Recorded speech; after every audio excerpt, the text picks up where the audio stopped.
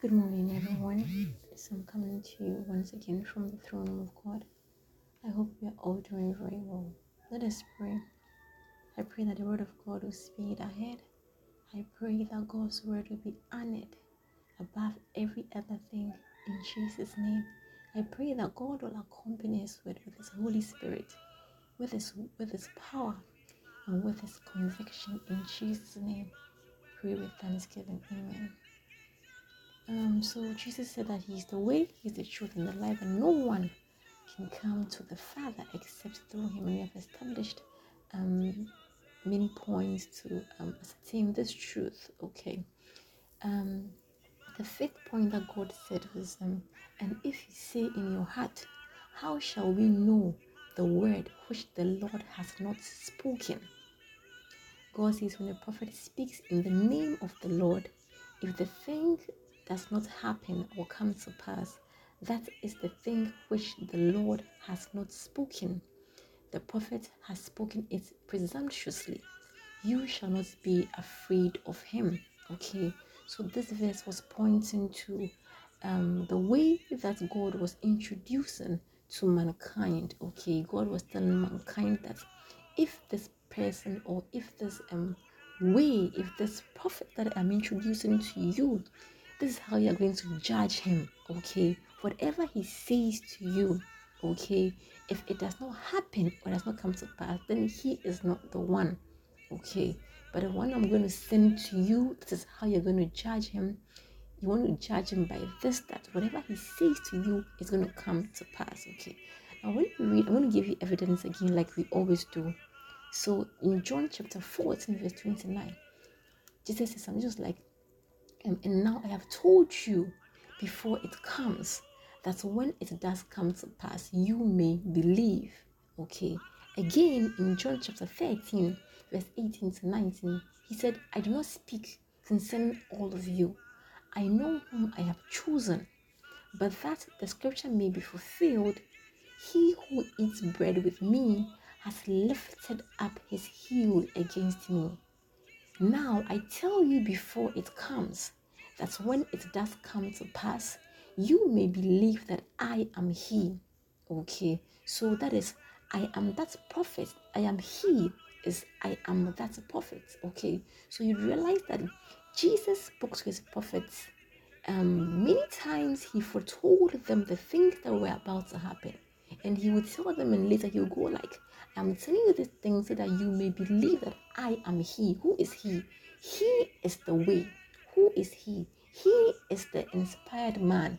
Who is he? He is the one that God is going to send for you, the prophet he is going to raise from your midst.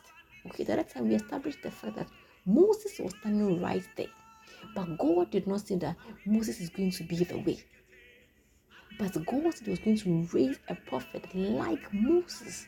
Okay, and then we have come to see the characteristics which we are still, like talking about now.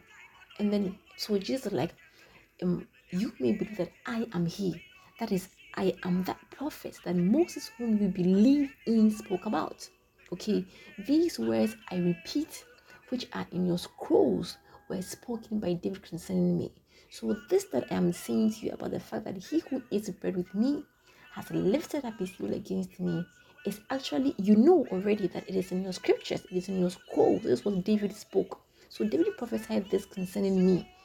Okay, so he who eats bread with me has lifted up his heel against me. I am telling you now because it is about to happen. I am telling you now because when Judas, after we have eaten together, walks out into the night to betray me, remember that I spoke about it and that I am he. I am that prophet. I am telling you now because as we are all going to sit down to eat bread together, Judas will rise up and he will lift up his heel against me. And when he walks out into the night to actually betray me, I want you to know that day that I am he. I am that prophet. Okay? And then also, when you read John chapter 12, verse 20 to 24, concerning that fruitful grain of wheat, okay, it said that when certain Greeks among those who came up to worship at the feast they sought to see Jesus, okay, he answered saying, the hour has come that the Son of Man should be glorified, and that unless a grain of wheat falls onto the ground and dies. So I want you to remember also what God said concerning Abraham in Genesis 22 verse 18, that in your seed shall all the nations of the earth be blessed. Not Israel alone anymore, but the Greeks and the rest of the world. The hour for all nations to see me to be blessed has come. I want you to remember this day also, that when this thing happens, you will know that I am He. When I, as a grain of wheat, have fallen into the ground and have died, believe that I am He, because it is not only then that I shall benefit, because it is only then that I shall benefit the nations of the earth, because when I am lifted up, I will draw all men to myself. The day you will enter into a Roman home, not an Israelite, but a Roman centurion called Cornelius's home, and even before you pray, he and his entire household are already baptized in the Holy Ghost. Believe that I am He. I will draw the Roman, I will draw the Greek, I will draw the English, I will draw the Ghanaian, I will draw the Nigerian to myself. In that day, know that I am He. When all these happen, know that I am He. Why? Because the grain of wheat fell into the ground. Because if it were alone, it wouldn't have produced much fruit. But because it had to die in the ground, and then it will produce much fruit. And because I died in the ground, because I did the will of my Father, I've been able to produce much fruit. And these fruits are the nations that have come to me. These fruits are the nations that God prophesied to Abraham about, that in his seed should all the nations of the earth be blessed. And then you remember that I am He through whom all the nations of the earth be blessed, because I allowed myself as wheat. I allowed myself as a grain of wheat to fall into the ground, that I'll be able to produce much fruit. When you read Luke 18:31-33 also, he took the 12 aside and said to them, behold, we are going up to Jerusalem, and all things that are written by the prophets concerning the Son of Man will be accomplished. For he will be delivered to the Gentiles, and will be mocked and insulted and spit upon. They will scourge him and kill him, and the third day he will rise again. When I come to you after the third day and show you the scars from the nails which were pierced into my palms and my feet, believe that I am He. Isaiah 53:1-9 says, who has believed our report? And to whom has the arm of the Lord been revealed? For he shall grow up before him as a tender plant, and as a root out of dry ground. He has no form or comeliness, and when we look at him, when we see him, there is no beauty in him that we should desire him.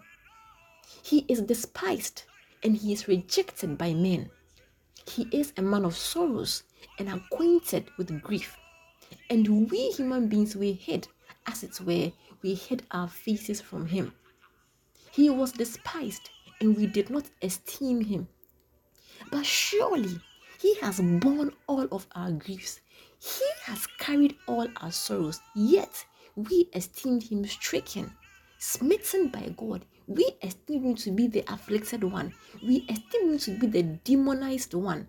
We esteem him to be the demon-possessed one. But he was indeed wounded for our transgressions. He was bruised for our iniquities, and the chastisement of our peace was upon him. The punishment in order that we might receive God's peace and no more his wrath had come upon him, and by his stripes we are healed. I'd like to end here this morning. God keep us, God guide us, God cause his hand upon us. Stay blessed. Have a very blessed day in Jesus' name. Amen.